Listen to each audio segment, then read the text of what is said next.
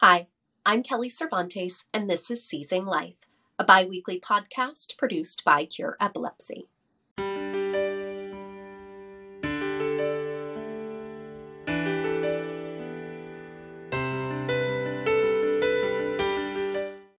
This week on Seizing Life, we present a special episode recorded live this past November at Epilepsy Awareness Day at Disneyland. Epilepsy advocate, mother, and previous podcast guest, Kate Neal Cooper, joined me for a discussion on advocating for your child's epilepsy care, an area in which, unfortunately, Kate and I have a great deal of personal experience. We spoke about our challenges in navigating our respective daughters' care and treatment. We offered advice in several areas, including finding the right physician, doing research, asking for support, and dealing with schools and insurance companies. So, with acknowledgement and respect to all of the Papa Bears out there who also advocate for their children, here is Unleashing Your Inner Mama Bear. Thank you all for coming out today. I see Mama Bears and Papa Bears in the room too, for that matter. Having a child with a complex diagnosis brings something out of us that I don't think any of us knew existed within us. And all of a sudden we are thrust into this world and having to learn an entirely new vocabulary. And it can feel, I know I felt in the beginning very isolated and alone and confused. And it was actually, my daughter was diagnosed with epilepsy the exact same week that my husband landed the role of Hamilton. He did it for a month or so on Broadway, and then we transferred to Chicago. And I was like, Chicago, Adelaide had just been diagnosed with epilepsy. I worked at a restaurant selling and coordinating events, and they had, I had done an event for this organization called Cure Epilepsy, and I remembered that they were in Chicago, and one of my coworkers was like, you should reach out to them. You're moving to Chicago, they're based in Chicago. And so I did. I was like, I don't know what I'm doing. I'm terrified. Can you please connect me with a mom who knows what they're doing? And the folks at Cure actually connected me with Kate.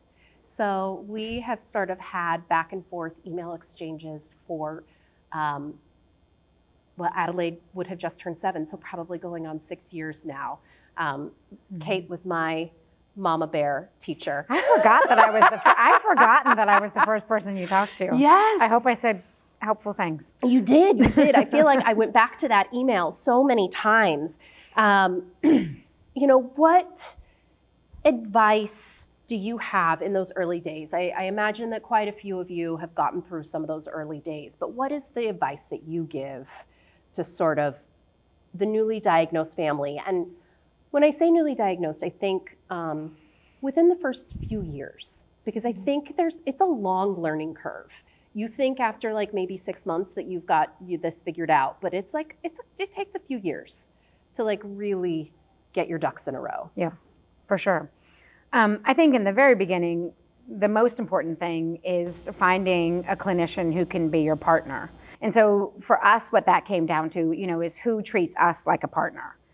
Who's talking to us like we're their equal, who's listening to our concerns, who's pointing us in a direction with constructive ideas we hadn't thought about.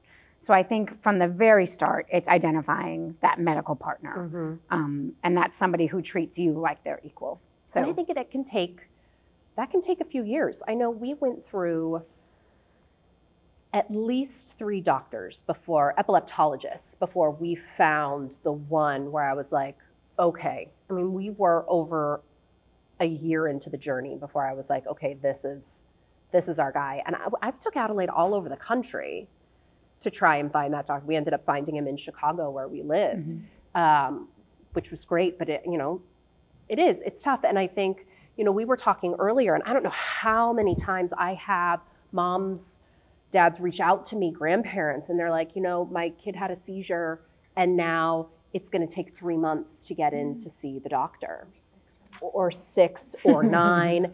And, I always say, make the appointment with that doctor, but hopefully there's more than one doctor, more than one hospital, more than one care center. And that goes, I will always want to give that advice.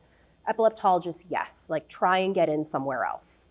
Even if you think that this is the best place, try somewhere else just to get in somewhere and keep that other appointment, because get second and third and fourth and fifth and sixth appointment, you talk about they all tell you something different, but hopefully eventually one of them says something that fits. But I also found that to be true. Unfortunately, epilepsy doesn't like to come alone. It likes to tag along with other issues, be them mental health issues, or my daughter had mast cell issues and pulmonary issues. And, that works across the board. Right. I think, find your team, find the right doctor, find the doctors who can work together, because, oh my God, it's exhausting being the quarterback and having to manage all those specialists. If you can find specialists who are willing to work together outside of you and to loop you in, and like that to me was when we found an allergist and an epileptologist that could work together on a treatment plan that elongated my daughter's life by at least a year. Mm-hmm. So you found your doctor, you found your team. It could have taken years and years. I've heard so many horror stories over the year, but hopefully you find that person that you can trust, that responds to you. And a response time should be within 24 hours. I know that maybe is not the way that it is across the board, but if you call, and you shouldn't be afraid to call. Kate was saying that we were talking earlier, and she was saying that she still has the phone number memorized. Mm-hmm. The on-call, I haven't called it in years, but their job is to answer my call. And so if I need it, I call it. Yeah. Yeah. And so never be afraid to call, never be afraid to ask those questions. There is no such thing as a stupid question. And it's sort of along with that goes, unfortunately, we like to place a lot of trust and hope in these medical practitioners and clinicians. And when we say that you found the right doctor and they feel like the right person and it's the right team, that doesn't mean that they have all the answers. And unfortunately, in order to get our children or ourselves the best care, there's a lot of education that we have to do for ourselves. I've found over the years we can't rely on the medical professionals. Mm-hmm. Kate, what kind of research did you do to try and, or what didn't you do? There were so many different adventures in research in the Cooper household. One of the things that I found that I just want to recognize, because I'm sure a lot of people in this room feel this, is, I tackled epilepsy in the 17 years that my daughter had seizures. And in that time, she had about 15,000 seizures by our count, on medication the whole time, but we just never could get full control. But I found that I would throw myself into something like, yes, we're doing the ketogenic diet. And, she has to be hospitalized. I have to learn this. I have to do this. We tried that for 3 months. That didn't work. And I was so emotionally exhausted that I would have to take a break. And maybe for 6 months, I did nothing. We were just doing whatever medication they were giving us. It wasn't working. And I was just recovering from that effort. And so I really want to recognize, this is exhausting work, so, and do not beat yourself up when you think, I need a little time out after that big effort. And then I'm going to feel better. And then I'm going to come back and I'm going to try the next thing. But you cannot do this 24 hours a day for, a lifetime. It's just exhausting. So, take a break, take a breather, and then go back out there. So I mentioned the ketogenic diet. That was one where I did a lot of research. Found the Charlie Foundation that I saw is here today was a game changer to have their help, just did a ton of research about how that food situation would work. And again, we had a great relationship with our epileptologist at the time, but when I called him to say, he had always said, no, you don't want to do that. It's so much work. It's so much work. And I kept listening. And finally, I remember calling him, and I remember exactly where I was sitting. And I said, I want to do the ketogenic diet, and you're going to tell me it's too much work. And when you say that to me, what I hear is, I don't understand what you're going through. And I said, so you can tell me where you would like me to consider admitting her, and we're admitting her. And he was like, fair enough. Here are the two places I'd like you to look at. But I just needed him to know, you have no idea what it's like to be me. I get that you're a doctor. I get that you see this. The very first time Virginia was in the hospital, she was having seizures every 7 minutes, out of the blue. Just this perfectly healthy baby started having seizures. And I was waiting and waiting for the doctor to come. And he came, and she was thrashing around in the crib having a seizure, and he just kept talking. And I said, excuse me, will you please stop for a second? Her head's hitting the metal bars. And he said, oh, don't worry, I live in this world. And I said, no, you don't. You are visiting. I now live in this world, and I need you to stop talking for a minute. Granted, needless to say, we were not with him for very long. We were not friends. We did not see eye to eye. But the point of that, we're the ones who live in this world, and we're the ones who have to do the research, at least to get started. I'm not saying I know what an epileptologist knows. But I also don't like being spoken down to. So between the ketogenic diet, I did a ton of research. That did not work. But, we all just want to be able to say at the end of the day, I did everything I could, right? That's our job. I just did everything I could. Whatever my child's potential is, I did everything I could to help them live up to that potential. When, we eventually went the brain surgery route. We tried when she was 8, and we couldn't localize a focal point, so we couldn't do it. We revisited it in her teenage years. And the first level 4 epilepsy center we went to said it's just not possible. They did an SEEG and everything, which is an invasive diagnostic surgery. They said, we can't find it. But they were very dismissive of my follow-up questions. And I just really felt like you are missing something. Like these seizures look the same every time. Doesn't that mean they're coming from the same place? Sure enough, we went to another place a few months later. And a few months after that, she had brain surgery and never had another seizure. It's not all sweetness and light. There are a lot of problems after you have 16 years of seizures, but I would not have known to push that hard if I had not been doing the research. Hi, this is Brandon from Cure Epilepsy. Did you know that 30% of those diagnosed with epilepsy do not respond to current medications? That is why, for over 20 years, Cure Epilepsy has been dedicated to funding patient-focused research to find a cure for epilepsy. Learn more about our mission and our research by visiting cureepilepsy.org. Now back to Seizing Life. To that angle, it takes a moment to find your feet and your confidence in those rooms with the doctors. And, you'll hear, if I had a dime for every time someone told me, well, you know your child best.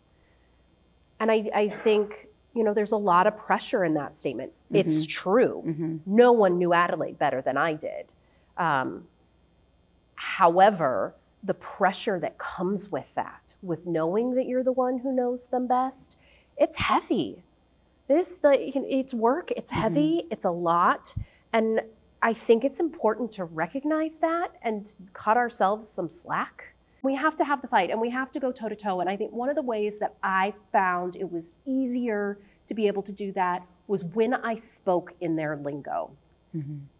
When I talked in the medical legalese, the medicalese, if you will, all of those words, febrile instead of fever, or secretions instead of spit. All of those, it's silly, but you listen to the terminology you use, and when you spit that back out at them, they respect you more because you're talking their language. Sort of circling back, as I'm thinking about it, I wanted to touch on the research piece and knowing all there is to know. Obviously everyone is here, and that is huge, but you don't know what you don't know. I'm thinking about like the MEG that Virginia had, and that was how they figured out. But there's only 17 of these machines in the country, so this isn't an MRI. Not every hospital has one, so you don't even know what tools are out there that you can request unless you're doing the research to figure that piece out. So, whether that is, joining the Facebook mom groups, sometimes they can be a little dramatic and challenging, but there can be some good information in there. But finding the podcasts, Seizing Life, find the sources of information where you can go, because sometimes you do have to advocate. If your child isn't seen at a hospital that has that equipment, then your specialist is not going to potentially order it. A lot of us have had genetic testing done, but do you know how frequently you can get it done? You've had whole exome sequencing, but have you had whole genome sequencing? And there's all of these different levels and layers to all of these tests, and you have to ask for a lot of it.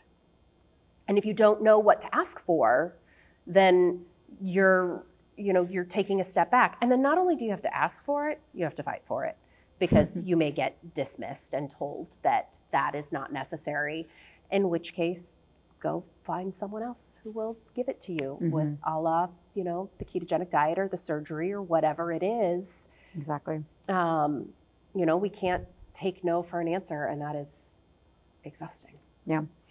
Yeah, Virginia, so we ended up with the MEG through a research study. She was, we were pursuing yet another hospital, yet another expert, and they said, we have these various studies going on that she might benefit from.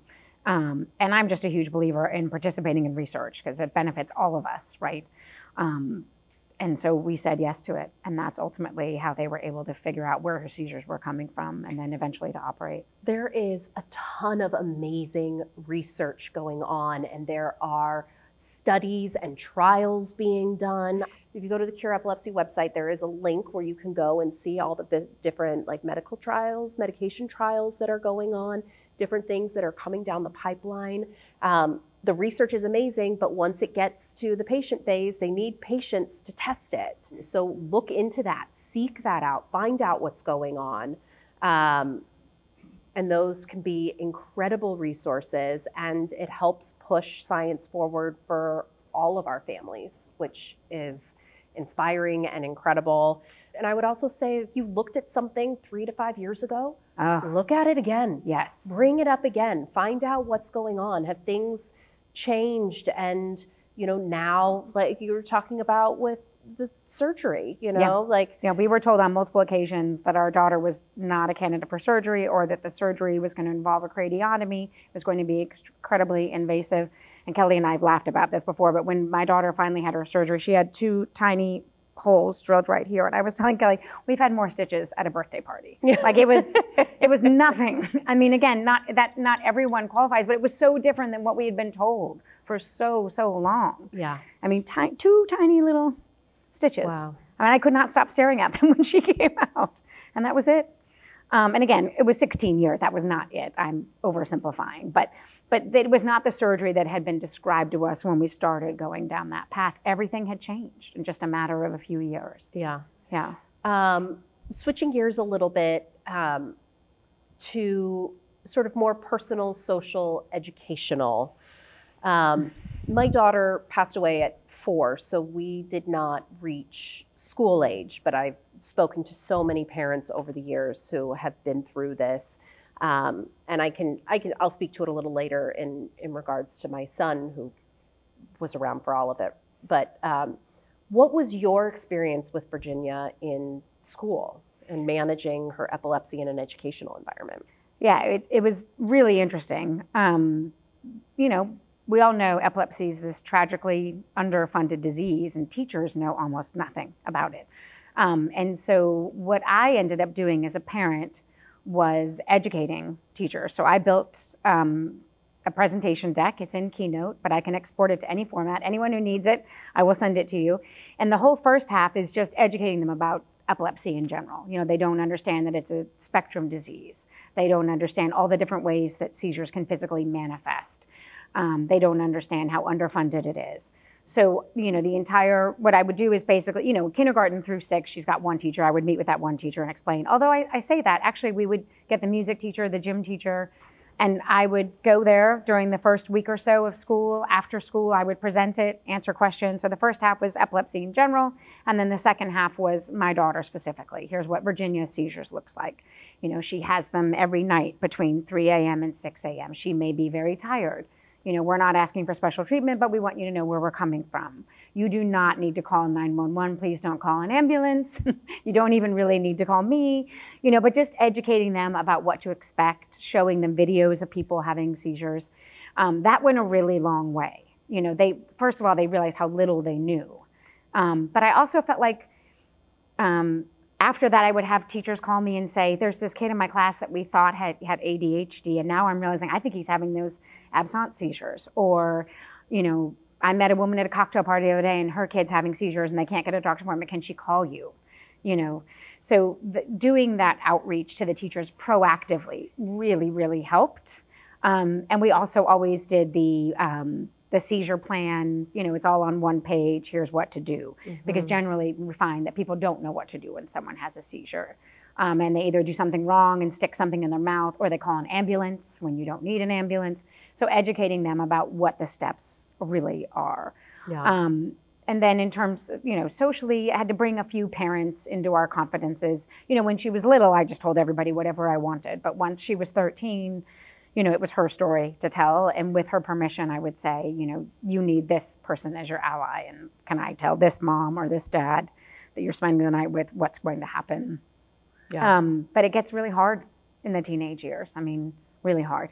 Yeah. What I can speak to in terms of like the educational and the social, we did a lot of education in my son's class because siblings are drastically affected by this, right? Like they, unfortunately, for 4 years of my son's life, he had to sort of take the back seat to his sister's life because it was emergency after emergency, hospitalization after hospitalization. And it would be very difficult for him to have friends come over to the house. There was medical equipment, or if she was having a seizure. And so what we found, the best way that we could support him is I would have a conversation with his teacher, just request to have the phone call. I would have a phone call or go in person. It's too long to email. And I would give them a heads up that I needed their phone number because I would text them and let them know if someone else was going to be picking Jackson up from school that day, if Adelaide was rushed to the hospital and I needed to have someone else step in. So I always had a rapport with his teachers in regards to that. And then I would also request that we could come in to the classroom and we would bring Adelaide with us and we would talk to the kids. In his classes, we did this in kindergarten, first and second grade. And we would talk to them about epilepsy and about seizures and her various equipment. She had a G-tube, but she eventually got a VNS. We talked to them about what an EEG was, all in like very kid-friendly terms. But the amazing thing about it is then when my son's friends saw Adelaide at pickup, they would come over and they would say hi to her, and they understood that she wasn't verbal. They understood that she wasn't mobile, and they accepted her for who she was. And because they accepted her, my son then felt more accepted also. Because no one was whispering or saying anything negative to him about his sister or behind his back about his sister. They had been informed, and that's all children need. They need to be taught empathy, and they need to be informed on what is going on in the world around them. And I had so many parents outside come and thank me for doing that. But it was all for Jackson. And that was just so incredibly beneficial. And the cool thing is now is that even after his sister has passed away, he always likes on, you know, one of the many epilepsy awareness days in a year, he asks to talk to his teacher and we'll do a little presentation still about epilepsy. That's awesome. Because he wants people to still know about it. And this is still a huge part of his life, and he's still a part of this community. And so I think that recognizing that we have a lot of times we have more than one child in our family, and there may be the one child that has the epilepsy, but the entire family is impacted. Another thing that I did for my son is that he has been in therapy since he was 6 years old. Just having that person to talk to, who's not my husband or I, was incredibly beneficial for him, because he got angry that we weren't always around, and that he never knew who was going to pick him up from school, and so having that outlet for him was incredibly beneficial as well. So, I think that all of that, there can be a lot of pressure that we put on ourselves when we're caring for our child with epilepsy, but there are all of these other moving pieces in our lives as well, and taking a breath and stepping back and seeing what we can do for the grander picture is going to help us down the road. It's going to help, I feel like my son is more emotionally balanced now than he probably would have been had we not had him in therapy earlier. He was able to handle his sister's passing and all of those things. It still sucked, but a little smoother and a little healthier, because we don't get to just be the parent to the child with epilepsy. Yeah, that's great. It's a whole family thing. All right, what do we have next? Insurance. Everybody's favorite fight. Do you have any fun insurance stories, Kate? We didn't have too many nightmares. Just a couple of thoughts on insurance in general. Don't assume that something isn't covered. Again, for our daughter's ultimate brain surgery, we made, that was three separate out-of-state trips. And I had no idea, I thought, is this even possible? I was shocked to learn, they're in network. We're in Virginia, they're in Texas, but somehow they're in network. So don't assume, don't give up before you even check. So it might be covered. Then the second thing is when something gets denied, that is, don't ever take no for an answer. Just resubmit that puppy. There's never that's nice. Okay, do it again. And it could be, you could change nothing and the next time they accept it. And again, I'm not advocating anything illegal. They just, sometimes it isn't coded correctly. Sometimes they're not looking at it. Sometimes the doctor forgot some weird piece of documentation. Find out why it was denied. Talk to your clinical coordinator and find out what they can do to resubmit. We can't ignore the reality of the limitations of insurance, but make sure they're real before you assume that they exist. Request that doctor-to-doctor call. Yes. A lot of insurance companies, they may deny you the first time, and then if you call the insurance company, you can request to talk to one of their medical professionals, and your doctor can talk to one of the insurance company doctors, and they can have the verbal conversation explaining why this is necessary. And a lot of times you can get a lot further going that route also. And that goes for pharmaceutical coverage too. Absolutely. Because they're like, this is also an epilepsy drug. And you're like, that ain't gonna work. They think you can just change drugs or or the generic may not be the same as that, the same thing. It applies to pharmaceuticals, procedures, everything. Yeah. And then also with these complicated cases where you have to travel out of state, again, think about the fact that if the service you're looking for is not available in your network, they might have to cover it because it isn't available in your network. So again, that's another thing. And most of these hospitals have clinical, many of you probably already know this, but they have clinical coordinators who can help you figure that out. How to present the case, how to explain it, and provide the documentation you need to show. We have this thing that your hospital doesn't. And in fact, no one in your network does, so you need to cover Adelaide or Virginia going to get this. Well, and as you're talking about find out what supports your hospital does have, because I think you'd be surprised how much support exists that you may not even be aware of. So, we had become frequent flyer members at the hospital, and the social worker came in and she was like, do you know that we can help you get home nursing? And I was like, oh, well, I was full-time taking care of Adelaide at home. And I was like, well, we don't need home nursing. And she was like, I don't need a break. she was like, yes, you do, Mama, you do. And I was like, well, I don't even know if we qualify. And she sat there and you know, even though she was the social work in the hospital, she helped me even once we were discharged to help get home nursing in our home, walking me through. We were denied the first time, which was insanity. Or I think we were given 10 hours, and I was like, awesome. But then she helped us refile it, and we ended up getting 40 hours of home nursing a week, which was life-changing. You can take a shower. I got to shower. Yeah. I'm Have like, a meal. 40 hours a week. I mean, that's 8 hours a day. Now, you know, that's still, how many hours or so? It's still 16 hours that I'm on duty. And she had seizures round the clock. I mean, she did not care what time it was. And she, with her breathing issue, I mean, like, so it was a round the clock job. But for 8 hours, I could go to my son's baseball game or go to a parent-teacher conference or, you know, and so those things make a huge difference. So, you know, ask what services are available. The care coordinators, the social workers can also help you fight for the drugs. My daughter needed a medication, and our insurance had decided that only children under the age of 2 needed this particular medication, and she was 2.5.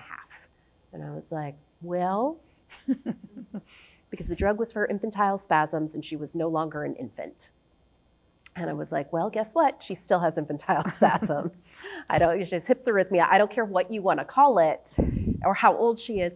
And they helped us fight to get it. And so reach out to the hospital, call, you know, to your epileptologist, find out what additional services are there. And maybe you don't need them now, but maybe you'll need them down the road. And just knowing that, having those phone numbers in your back pocket, those email addresses, so that they are accessible to you. And sort of thinking about what was your community and social supports? That's a great question. And I haven't thought about that in a while. We live in a great little walkable neighborhood where all the kids kind of hung out together and we all went to the same park. And you know, and we were friends with those people before Virginia was diagnosed. So we had a ton of support. And in thinking about this, I'm going back to what you were saying about, you were talking about how hard this work is and how we have to admit that it's work. And one of the things that I've found along those lines is people tend to lionize, like, oh, you're so amazing. Oh, you're so amazing. And it can, like you said, make it very hard to ask for help. And what we found really helpful is in the moments when we weren't in crisis or as we felt a crisis approaching, we started making a list of the stuff that we needed help with. So one point in time that was like returning all these Netflix discs, which is not a thing anymore, so that's taken care of. Yay, cloud. But, you know, it was also like the dog has to be walked. And if we're in the hospital, who's walking the dog? Or, you know, we have these other children. Ned needs to be picked up. Gilbert needs to be picked up. So we started just making a list. Because in that moment when someone offered help, I was like, I can't think of anything. No, in the moment you're in the moment you survival. Can't think of it. So we just had lists. And people want to help you. They feel so helpless. And so we kept a list. That's and really we said, we actually changed our door so that it was a push code. So we didn't have to hand out keys. I mean, there were a lot of people in Richmond, Virginia with a key to our house. So we finally just like put the door code up. And we would say, yeah, you know what? Actually, we're still waiting for the neurologist on call. The dog hasn't been fed. Can you please go feed her, walk her?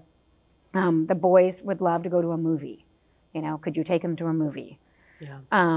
So we just started keeping a list where we could ask for help, and it made it so much easier. The other thing we found was we never did a carrying a bridge or anything, but we would do a mass email at the beginning of a surgery situation. So it would just sort of set people's expectations. So I didn't have to, I wouldn't have to say the same thing to 25 different people. I would kind of pick who the people were who needed to know, here's an email. And then I often, when we were doing big things like surgery, I had like a chief of communications. It was my brother, yes. And so I would communicate with just him. And then he would communicate with the rest of the family. Because again, you talk about how it affects Jackson. It's also, my parents. If I had to call my parents after surgery and say, well, she has a brain bleed, we're going to ICU. Well, then they were freaking out. Then I was caring for them when I really needed to be focused on me and my kid. My brother was a lot more even-keeled. I mean, it wasn't that he wasn't concerned, but I would let him have that uncomfortable conversation with my parents. I had enough to deal with. Mm-hmm. So I had this appointed little chief of staff situation, and I would just send him one text. And I instructed everybody, Jim will be communicating with you. I will not be able to answer your messages. I appreciate the love and concern, but we are going to be 100% focused on Virginia. Because you can't, it's exhausting. Yeah. That worked really well for us. Yeah. That was really helpful. I had a list of moms in the community that I could reach out to. Mm-hmm. Mm-hmm. And then there was sort of one who would rally the troops. So I could reach out to her when we needed something, and then she would disseminate. Yep. She would send out a text to the mom text chat and say, okay, they need X, Y, and Z. And someone would be like, okay, I can take Jackson here or there. We can take care of the dog. And you need a bat signal. Yeah. But it's we cannot do this alone. And I didn't have family around. So we didn't have a family support. So we had to make friends quick. And I was really sexy and cool to be friends with Hamilton. But guess what? We're going to ask you for a crap load of favors. And we're not going to pay them back. I will get you tickets to see Hamilton. And that is about all I can offer you. No, but you have to just ask for help and know that people love you and they're willing to help you, and you have to suck up your pride. And that was really hard for me because I've always been sort of headstrong and independent and I can do this. And I learned very quickly that I couldn't by myself, that just wasn't going to be an option. And so you have to ask for help. You just do. This can feel isolating, but you are fortunately not alone. There's an entire conference of us who are going through something similar, and take hope in that, take heart in that there is someone else who has gone through this before, and there are people that you can reach out to. There are organizations that can help you. Go on social media, find those advocates, reach out to them. I respond to DMs. Find the people who can help and ask the questions, and it's a pretty fabulous community. I will never forget. So Susan Axelrod founded Cure Epilepsy. Her husband is David. And one of the very first times that we met him, he came up to my husband and he said, I am so terribly sorry that you are a part of this club, but we are so happy to have you here. And I will never forget that because it is a really crappy club to be a part of, but I have never met more amazing people than I have as came with my membership card. So, thank you guys so much for coming and listening and wishing you all the best. Thank you to Kate Neal Cooper for sharing her experiences and advice. And thank you to all who attended our podcast recording at Epilepsy Awareness Day at Disneyland. For 25 years, Cure Epilepsy has been dedicated to funding patient-focused research with the goal of finding a cure for epilepsy. If you would like to help us achieve that goal, please visit cureepilepsy.org/donate. Cure Epilepsy, inspiring hope and delivering impact. Thank you.